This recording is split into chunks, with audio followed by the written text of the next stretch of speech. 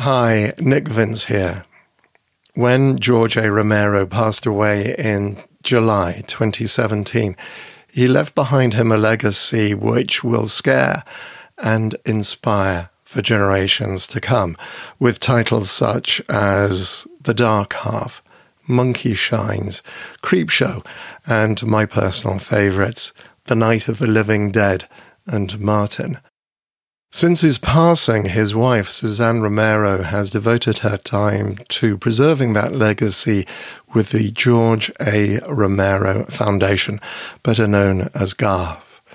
This week on the Chattering Hour, we dive into the world of George A. Romero with Suzanne Romero.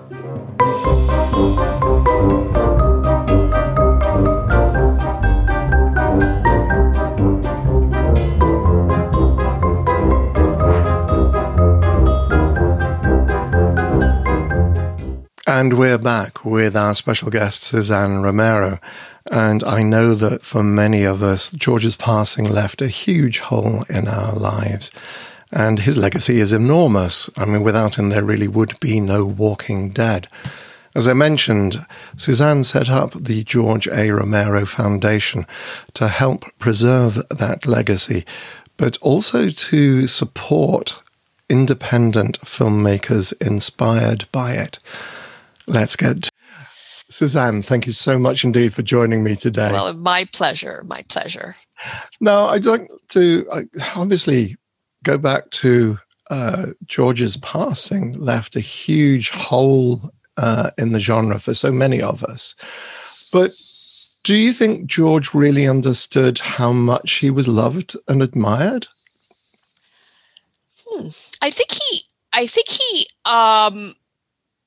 I think he definitely knew that he was loved, but I also think he didn't think it mattered. Right. So let me tell you a story. When we found out that George was, terminal, essentially, right. Yeah. He immediately said to me, I don't want to talk about business ever. Right. And I thought, oh, okay, so fine. Yeah. And we continued doing what we normally did together, which was play games and, all that stuff. So while we were playing Scrabble, I asked him, I took a chance and I asked him what he thought his legacy would be. And he basically said, nobody cares. Nobody really cares. Nobody really cares. And I was taken aback by it then. And then when he passed, a few weeks later, those words kept coming back to me. Right. And I thought, that can't be true. Even though I wasn't really, I'm not really a fan of the genre. I'm not really a fan. I didn't know who he was when I met him. So it really, I just, even though I'd gone to conventions with him and events and I understood that he was iconic and all that, but his attitude was that it really, at the end of the day, didn't really matter. And I thought I couldn't accept it. And that's what made me decide to get this foundation off the ground. Because to me, it meant that we needed to keep his name relevant. We needed to elevate the genre. We needed to elevate him. We also needed to do good work for young people and all people who love this genre. Mm-hmm. And let me tell you, Nick, I have to say my learning curve has been woo, because I knew through osmosis what his work is. And of course I've seen all his films over and over again, but I didn't know a lot of the details. And so I've learned a lot. Right. And I'm so proud of what we've done in such a very short period of time. Yeah, and I want to talk about a little bit more about GARF GARF, the George A. Romero Foundation.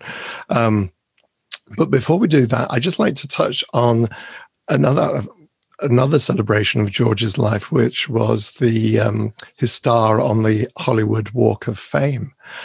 What's your favorite memory of that day, if I may?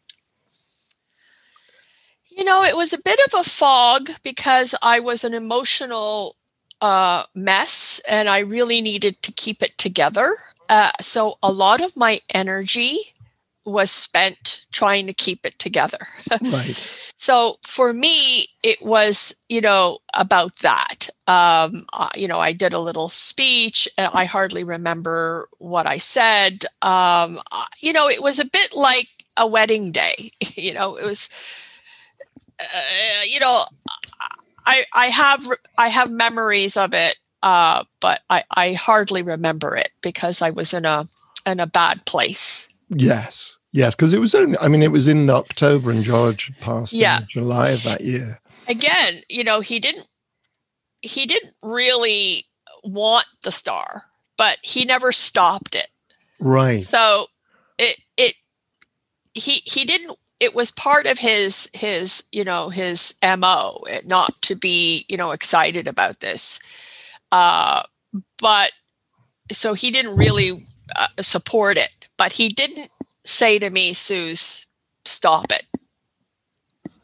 Right. So we didn't. And Chris obviously, did everything in his power to make this happen. And I'm totally grateful to him because, he deserved it. He deserves it. And he knew. So at least he knew that the acknowledgement was going to happen, even though it was Hollywood and, he was never tight with that community. He struggled with it. He always wanted to be the maverick, the independent filmmaker, anti-Hollywood, all of that. But at the end of the day, he was proud of his work, proud of the profession, and glad that the suits appreciated him. Right. Because you had some great guests there: Malcolm McDowell, Edgar Wright, Greg Nicotero. Right. How did they get involved?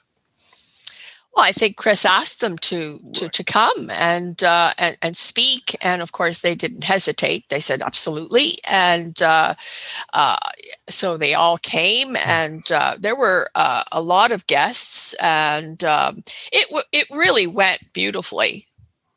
So and I don't have a lot of stuff on my walls in regards to his work, but I do have the star on my wall. So I'm very proud of it. Right.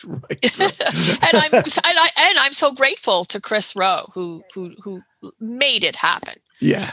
Yes. Yeah. I remember chatting with Chris and what he was going to go through to actually get it all organized. It's a big chew, and he did it. Yeah. And I'm grateful for him for having done that. Yeah. And I think one of the things I loved about the ceremony, I wasn't able to attend personally, but I hear that Malcolm McDowell said that George was one of the last true gentlemen in Hollywood. I think, and this is my impression of George. I met him on a few occasions. He really was a gentle giant. He was very gentle. And a giant. So yes, he was very gentle, very soft-spoken, but don't mistake that for a lack of strength, because he had, he was extraordinarily resolute, and, he was focused on what he wanted, even though he was gentle and his approach was not very aggressive, but he got it done. Did you ever get involved in the production of any of his films? No, but I had never even been on a set So my first set was Diary of the Dead, and then I went and did Survival as well. So, but I was definitely involved in the writing of it, and I was often his sounding board.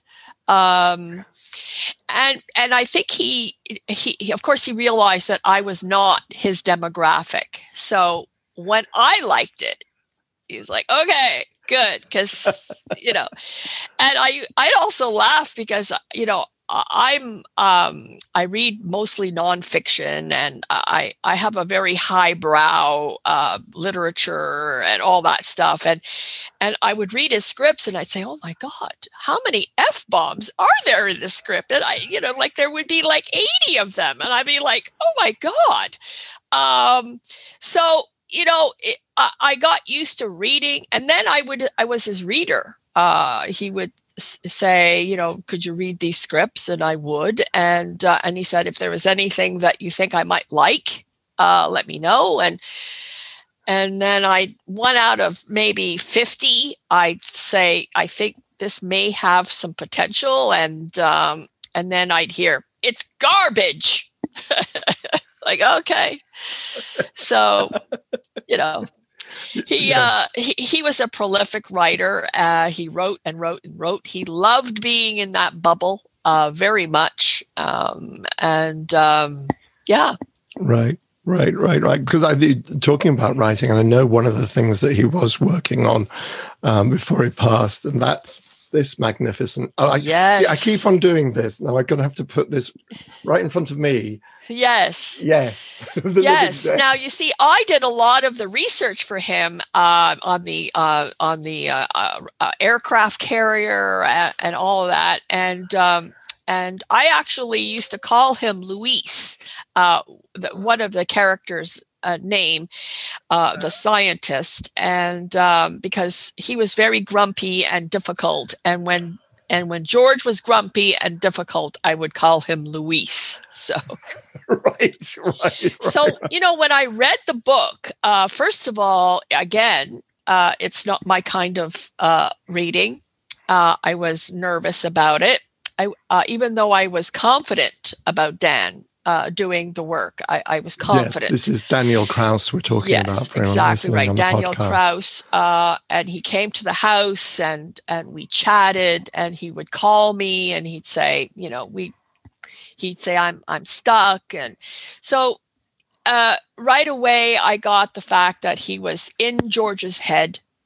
So that pleased me. Anyway, I read the book. It took me a while to warm up to it, but then I definitely warmed up to it. I found it emotional. It was an emotional experience for me. I loved the Daniel's little legs that he left. Yes. I loved it. At the end, I closed the book and I said, oh my God, it's fabulous. And Daniel's writing style is very different from George's. Daniel is much more flowery, much more, he used words that George would just never use. But he definitely got the sense of George's characters and the way they spoke. And he just got the path. And he did. I've said to Daniel several times, he could not have done. There was nobody on this planet who could have done a better job. So, yeah. Well, I've interviewed Daniel about the book as well, and as people who've watched the show regularly will know, I loved it, absolutely adored it, and particularly the audible version of it as well, with Bruce Davison as one of the readers. Yes, and Laurie Cardill, and thank you. I couldn't remember Laurie's name for the moment. Laurie, she of course loves George, and she did Day of the Dead, which is my favorite of the the big three. And she did a beautiful job. So they both did, and and I really care for Daniel Krause. He's a good man, and he did a great job. Yeah, it did. Are there any talks about turning it into a movie? Well, there are talks, but I that's as far as I can say. I've been gagged. I've been the big word NDA. Yeah. Yes, exactly. Yeah, I'm not allowed to say, but yes, there are some talks, and we're excited about it. That would be wonderful. Because it's a bit. For those of you who haven't, you can't see and you're listening on the podcast. It's a big, thick book. It's big. It's a tome. Yeah, it's a tome. But it's great, and as you mentioned, I think Daniel, it's the characters, and I think one of the things I love about George's films is the characters. My favorite of George's films, apart from Night of the Living Dead, is Martin. Right. And I was just thinking about, because I was preparing for the interview today, and it's just like, I just got the word Nosferatu, just the obsession of the older man, and then Martin, and this wonderful interplay between the two of them as to what exactly is going on here. And Nick, he loved Martin. It was his favorite film. And one of the reasons it was his favorite film is frame by frame. He did everything he wanted to do as an artist.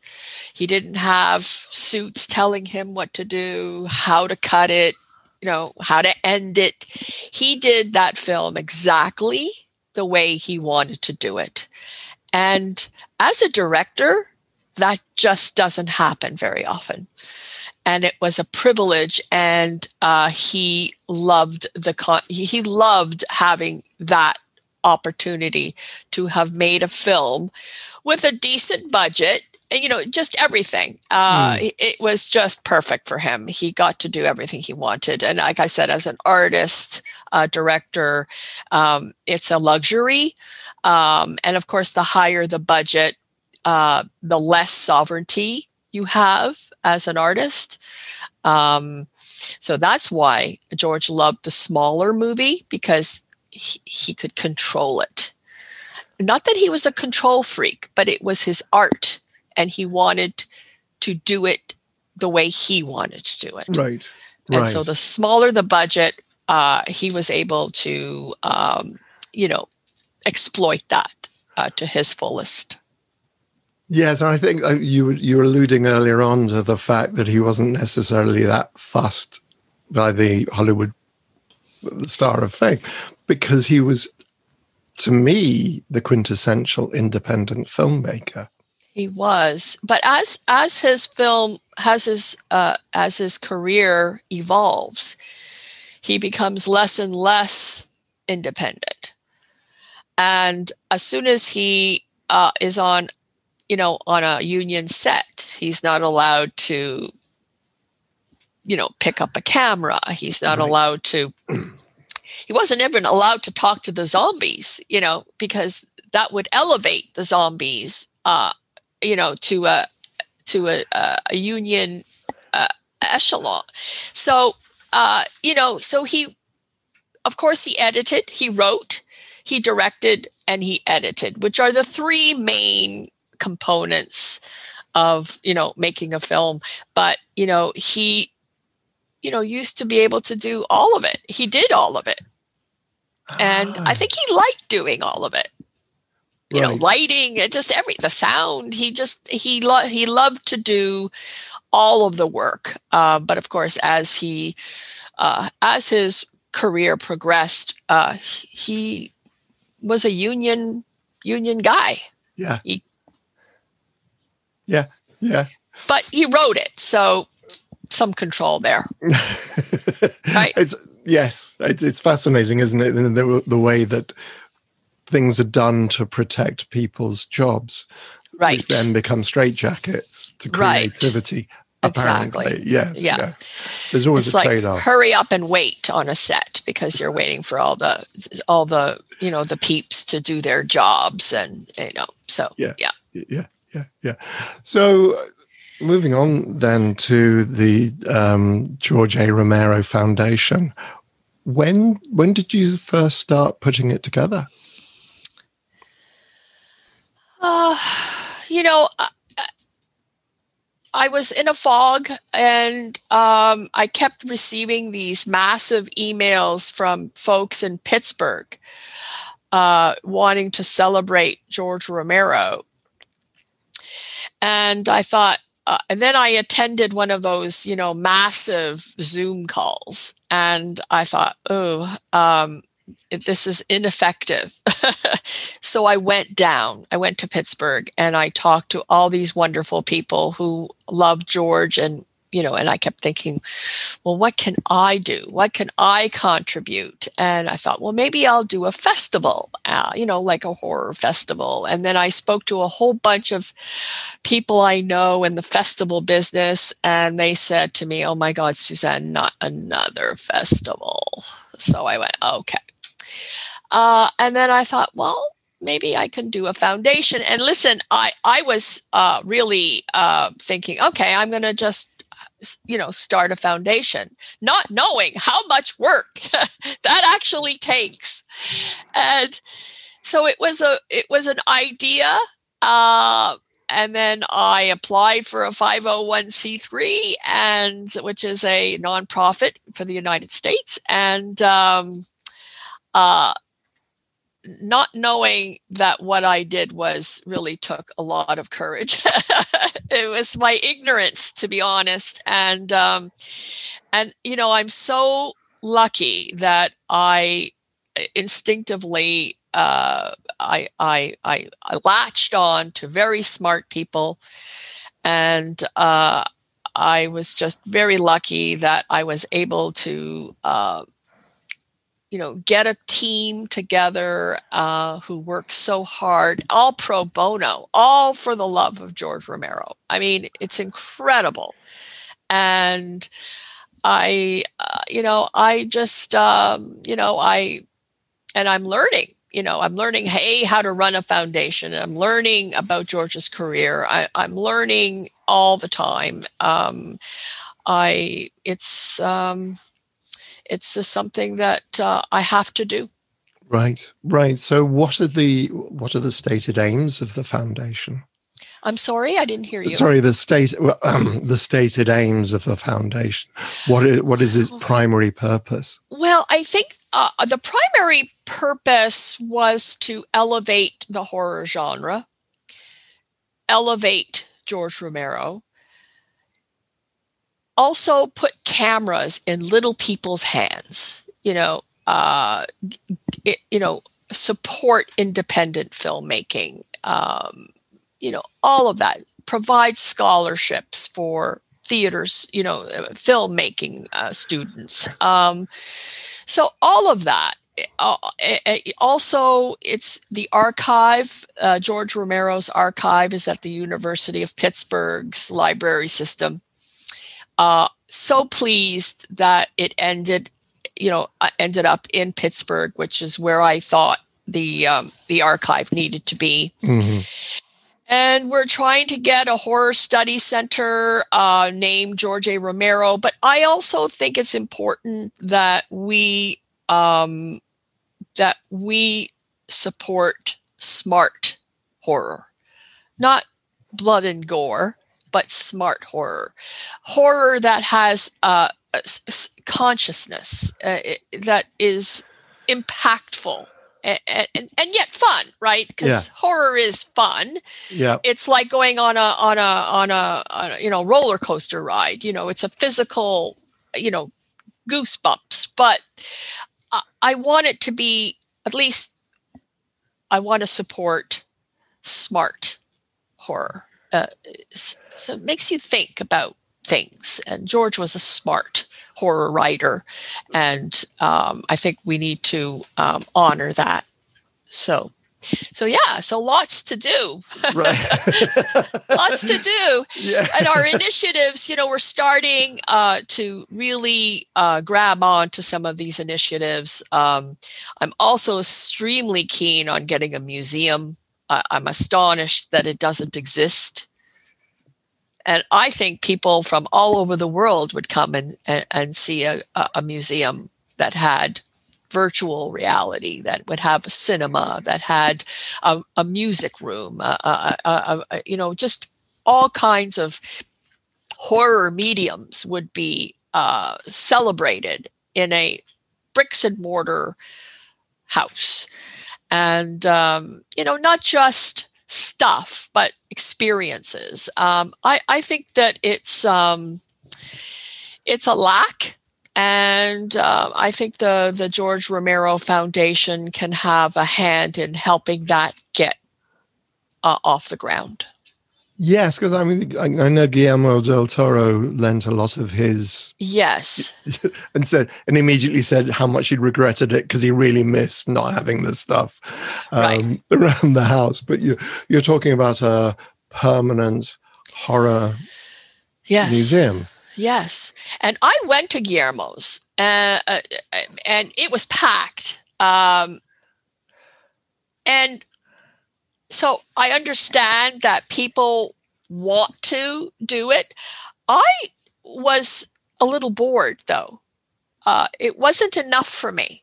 And maybe because I'm not part of the genre, but for me to see an Edgar Allan Poe book, even if it's in a curio, okay, it's neat, but it wasn't an experience. And I think a horror museum should be an experience. And I think that there's room for curios and all that kind of stuff, but I think it needs to be more. It's really interesting, isn't it? Because you're saying it's a surprise, because if you think about, we have huge, great art galleries, we have museums. Funnily enough, you've just reminded me there was a big exhibition, or probably about 5 or 6 years ago now, at the British Library, all about Gothic, right? Which was extraordinary because they had Clive Barker's handwritten Hellraiser script. Right. They even had some. I'm getting goosebumps. The letters that were written purportedly by Jack the Ripper. Okay, very cool. Yeah, those kind of things. You think, oh yeah, that. Even if you're not a huge fan, you're going to know something about it. And, what makes music give that extra little edge to a film? And, the instruments that they use and the rhythms and what makes a human being when they hear these sounds get excited or fearful. Same thing with art.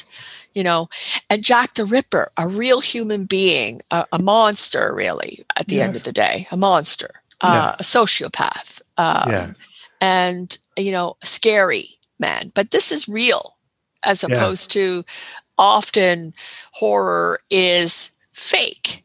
Yeah. Right? It's manipulated to it's like the universe, like the Halloween, the haunted houses you get at Universal Studios, and so exactly. It's like 3 minutes of absolute screaming terror. Exactly. Except they're not really, though. They're okay. I guess if you're a kid, then or me, very scary. No, sorry, or me. Because I've okay, you get scared. Okay, okay.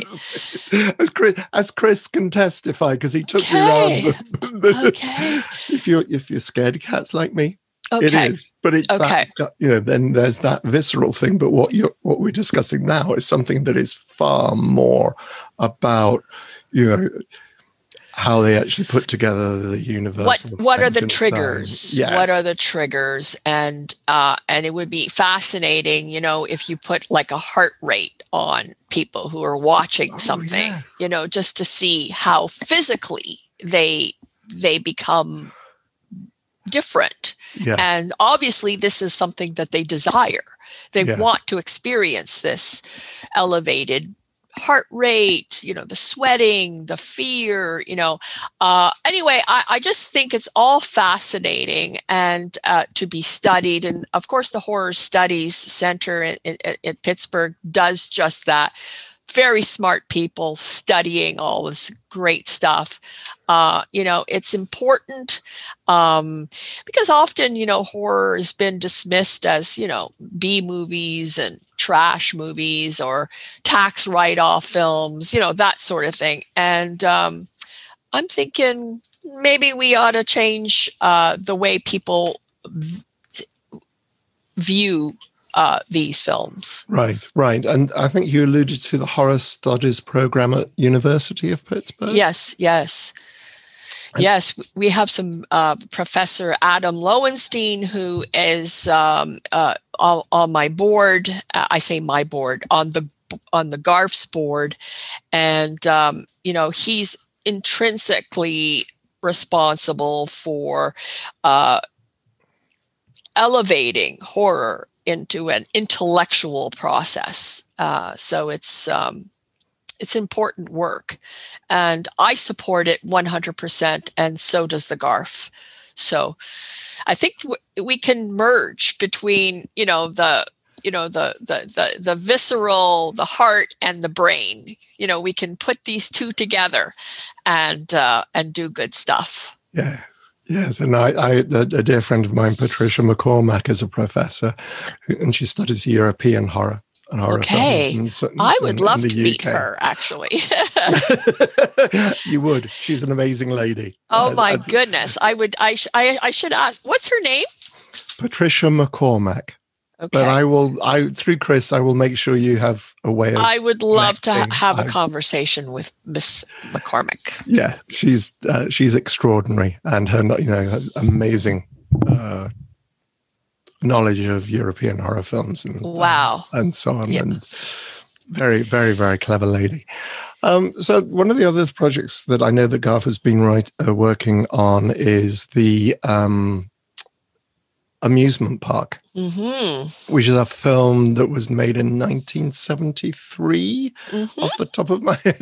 Indeed, yes. You got it right. Yeah. I got the title card in my imagination. I was watching that this afternoon. It's extraordinary. Isn't it? It's amazing. It's an interest, I have, Daniel Krauss wrote, it's the most scariest of Romero films. And I thought, Daniel, whoa, I'm afraid of those words, because then we'll have a whole bunch of fans, saying, well, it wasn't that scary. But it is scary in the sense that the subject matter is still terrifying, even after, all these years, where we still dismiss the elderly. And it's just so important that we, help. And in this film, it basically says we're all going to be old. So, we need to support and not dismiss, especially in these days where everybody's so woke. I think maybe we ought to do some work on our treatment of our elderly. I think it's, as I say, I'm just a couple of minutes. I approached it with trepidation. Because I thought George directed this, he didn't write it. Right. But, and I thought, this is a George Romero film, and this is a subject that I think... I grew up with elderly parents. My parents were quite, in comparison...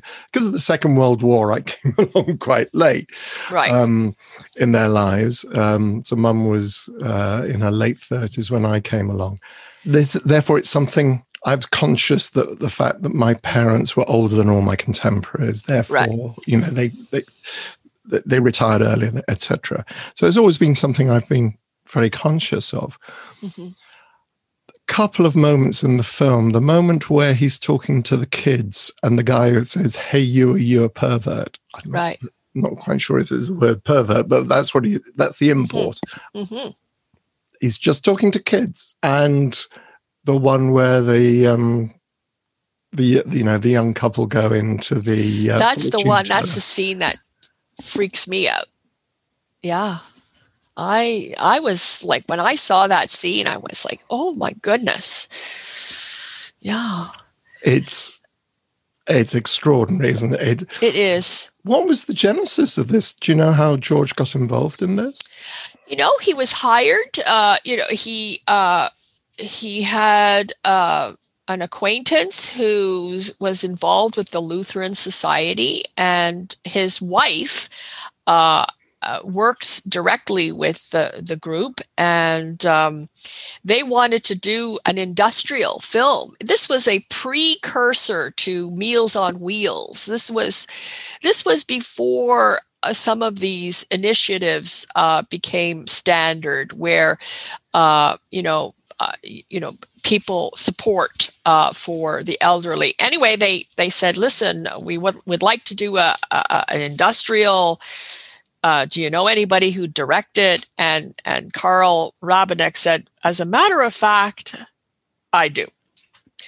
And he's a young filmmaker in Pittsburgh, and I think we should give him a go. And so, it was a 3-4 day shoot, bing, bang, boom, and they did it. And I have to say, when I first saw this film, it had Romero's footprint all over it. I mean, it's oozing with his style, the way he cut it, the way he shot it.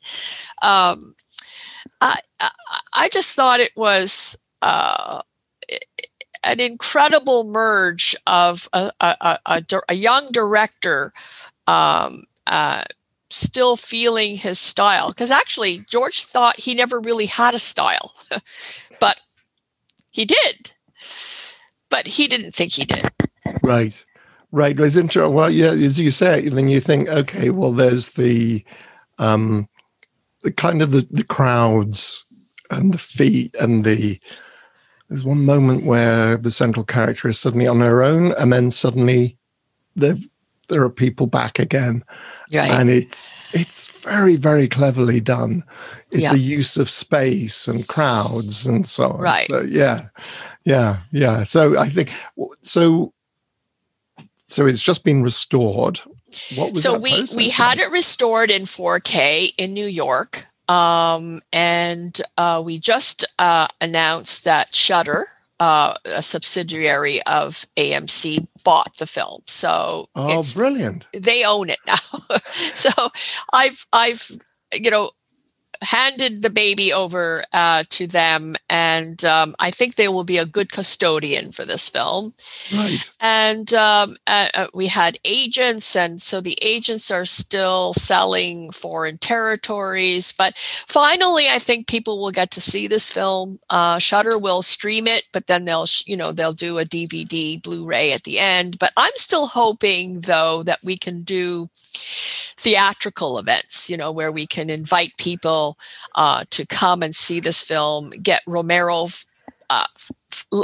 like-minded folks together and see a movie. Of course, with this pandemic, this seems like so far away, but hopefully, with all these vaccinations, that we can get a normal life going in the next 6 or 7 months. Yes. Because go ahead. I was going to say I think you squeezed in a premiere at MoMA in New York in January of last year. Yes. Just before. It was a great event, great evening. We also premiered it in Pittsburgh as well. So, so we've had two theatrical events, but I think we'd like to do a little more. I think this film needs to have that human element to watch the film. And I find it astonishing because I think people, they don't know what to expect.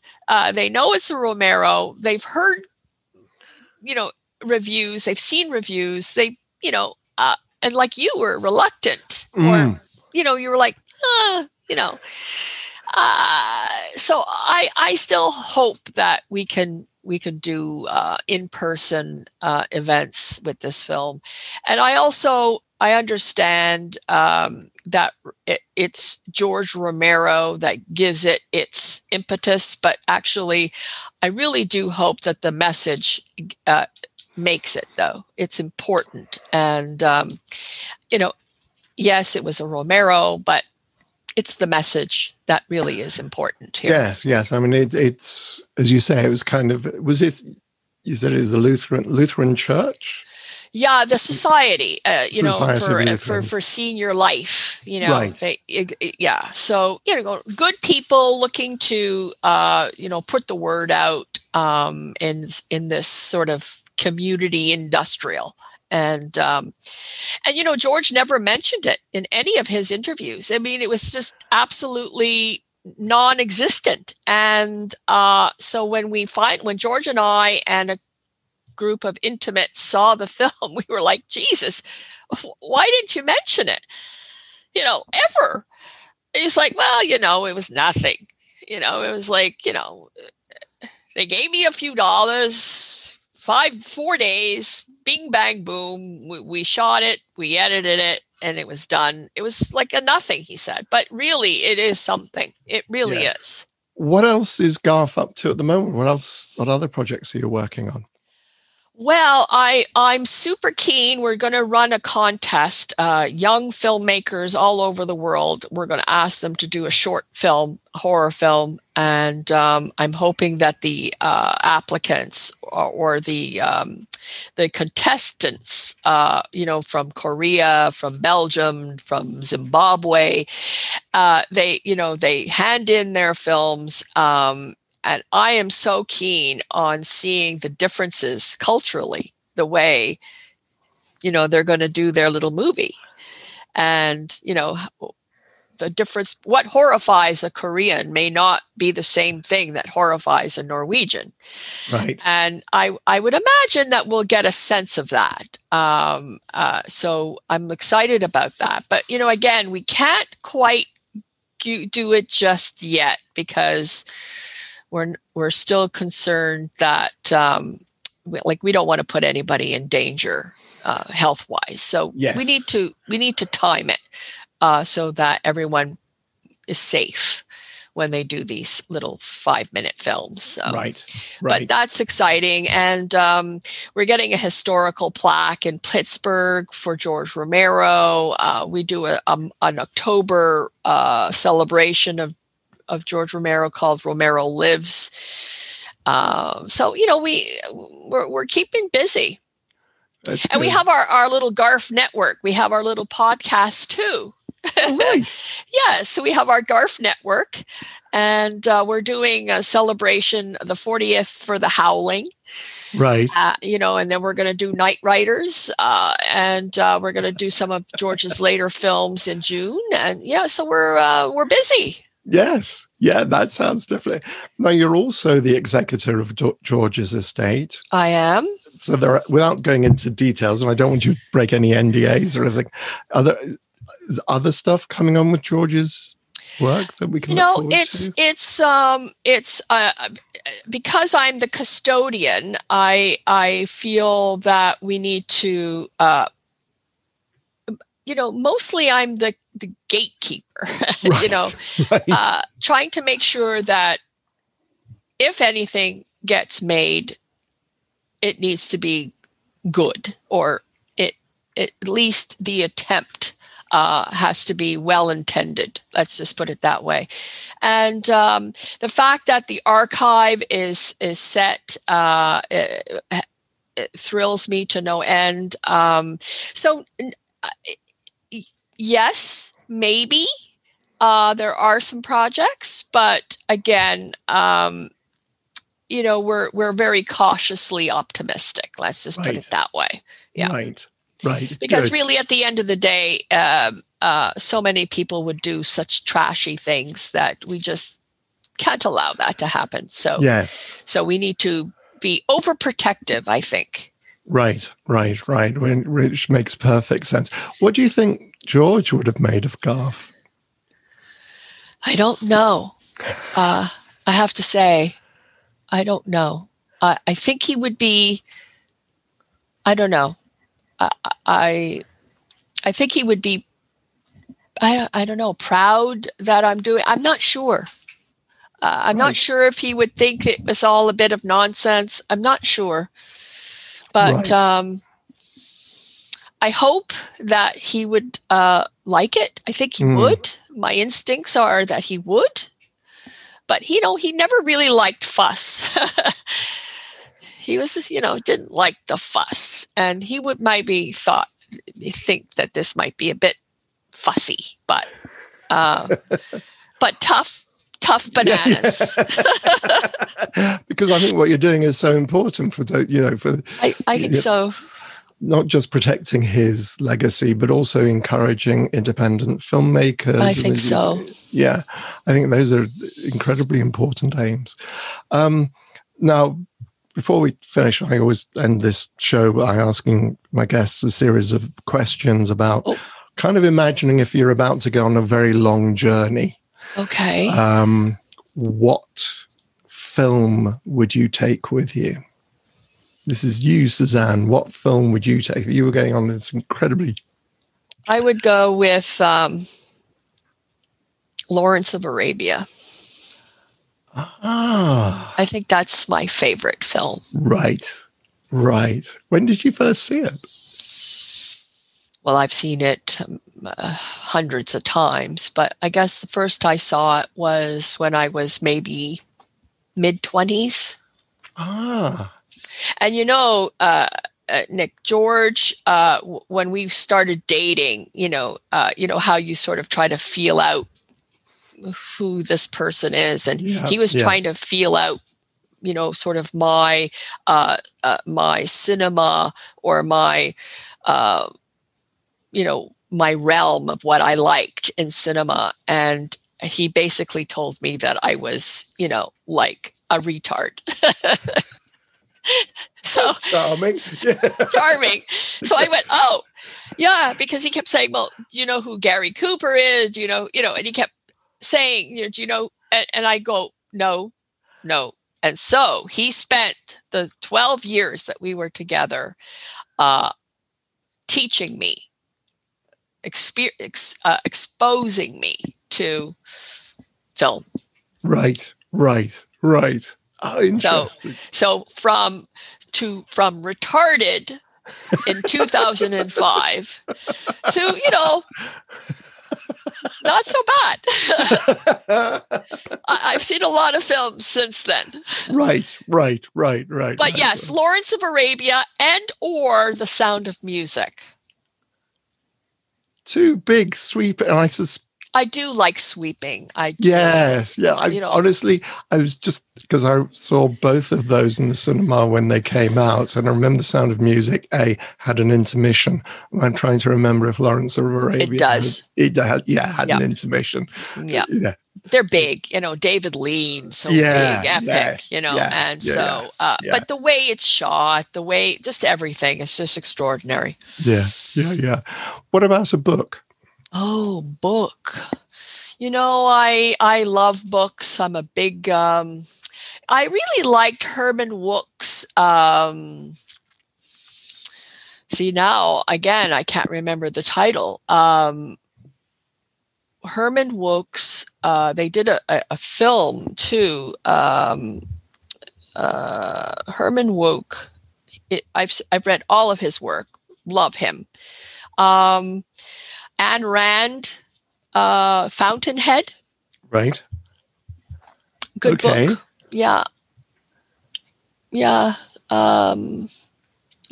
Those would be, I guess, the two books I would bring. Right. If I could remember the first one.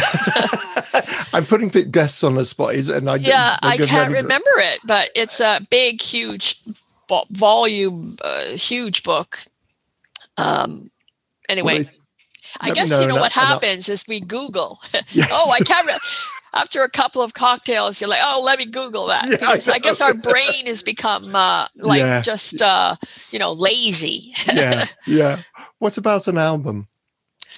Yeah. So I really like classical music. So I guess it would depend on my mood. I'm a big mood music person. But if I had to choose an album, I don't know. I think it would have to be Oh my goodness. It's hard.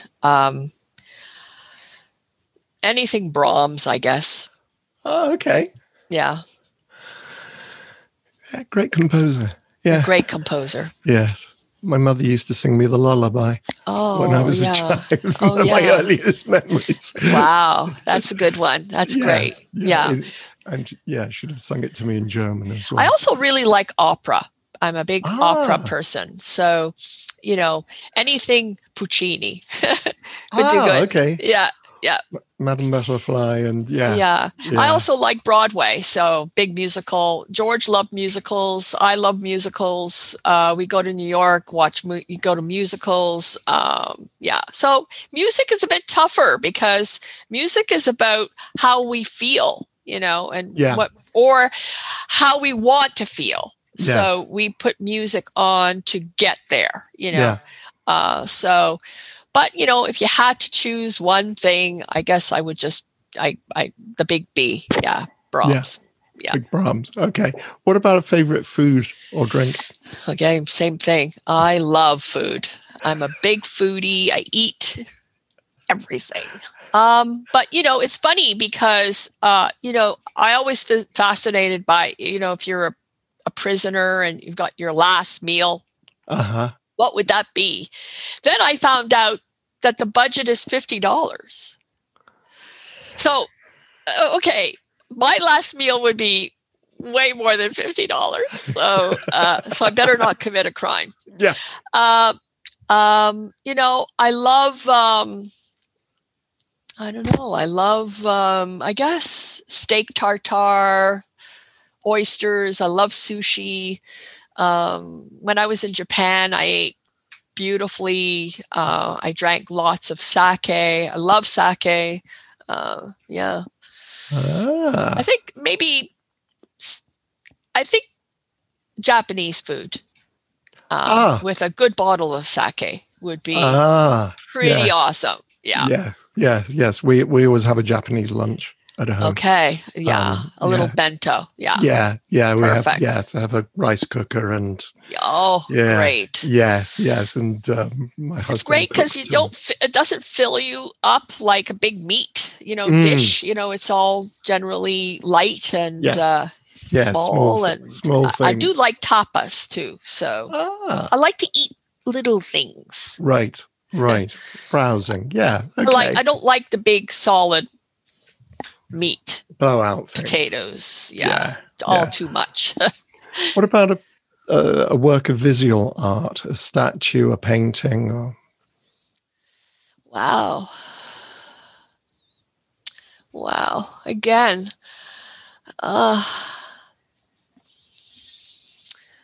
Wow, there's so many beautiful paintings. I went to Milan to see the Last Supper. I am actually a solid, or I'm an atheist or agnostic, solid. But I cried when I saw that painting. I just, first of all, it was a lot bigger than I thought it would be, and I just that painting had such an impact on the world that I could feel it. So again, would it be the painting I brought with me to an island? I don't know, but it was the painting that affected me the most when I saw it. Right. Yes, I've never seen it in the flesh. I would love to see that in the flesh. Wow. Yeah. So, go ahead. I was going to say, what about a luxury? Something we've not mentioned. So just something frivolous, if you like. Like in terms of an article, like an article or a thing, or luxury. A luxury, bubble bar, Yeah. Wow. Something again. Yeah. Geez. Good food. To me, a dinner out with good company is really great. Yeah. Yeah. We haven't done that in a while, but Yes. Yes. But it is something that I really do enjoy, going out for dinner, making occasion. I like to dress up, and I like to eat well, and I love good company. So to me, especially these days, it's a super luxury. Yes. Yes. That's, yes. I didn't and I realize. miss it. I miss it terribly. Yeah. Yes. Yes. Yeah. I is only now you mentioned, I was lucky enough in lockdown to be invited out for a couple of meals once it was possible.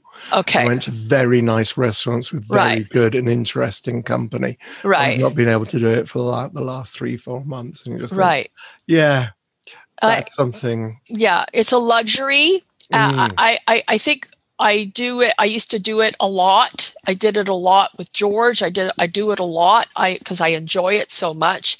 But I now realize how luxurious it really is. So I think with all this restrictions in our lives, really makes us keenly aware of how beautiful life can be when it's healthy and open. So I would say that. I also miss sport. I'm a big sports fan. I love my tennis. I love my hockey as a good Canadian. Right. But George and I watched a lot of tennis together. And I'm an avid tennis player. I play 4 or 5 times a week when I can. Yeah. Right. Okay. I haven't done it in a while. No, but we can arrange a super nice court and good partner. Yeah. Right. Absolutely. Now, going back to Garth again. So if people want to know more about Garth, where should they go? They should go to www.georgearomerofoundation.org. And we're on Facebook, we're on Twitter, Instagram, all the social media. I don't do social media myself, but there are folks who do that for us. And so the foundation.org, and we're all on every Twitter, every social media, Facebook thing, taglines and hashtags and all that stuff. Yeah. Right. Suzanne, thank you so much for spending some time with me. Nick. Of course. It was a pleasure. Thank you again to Suzanne Romero and for all she's doing to preserve George's legacy. Join me next week on the Chattering Hour when I chat with a fellow Cenobite, Barbie Wilde. In the meantime, stay safe and well.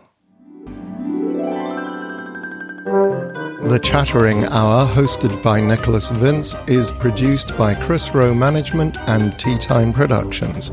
Producer Chris Rowe, with production support from Jared Friedrich and Amanda Rome West. Composer Kevin MacLeod. Copyright Tea Time Productions.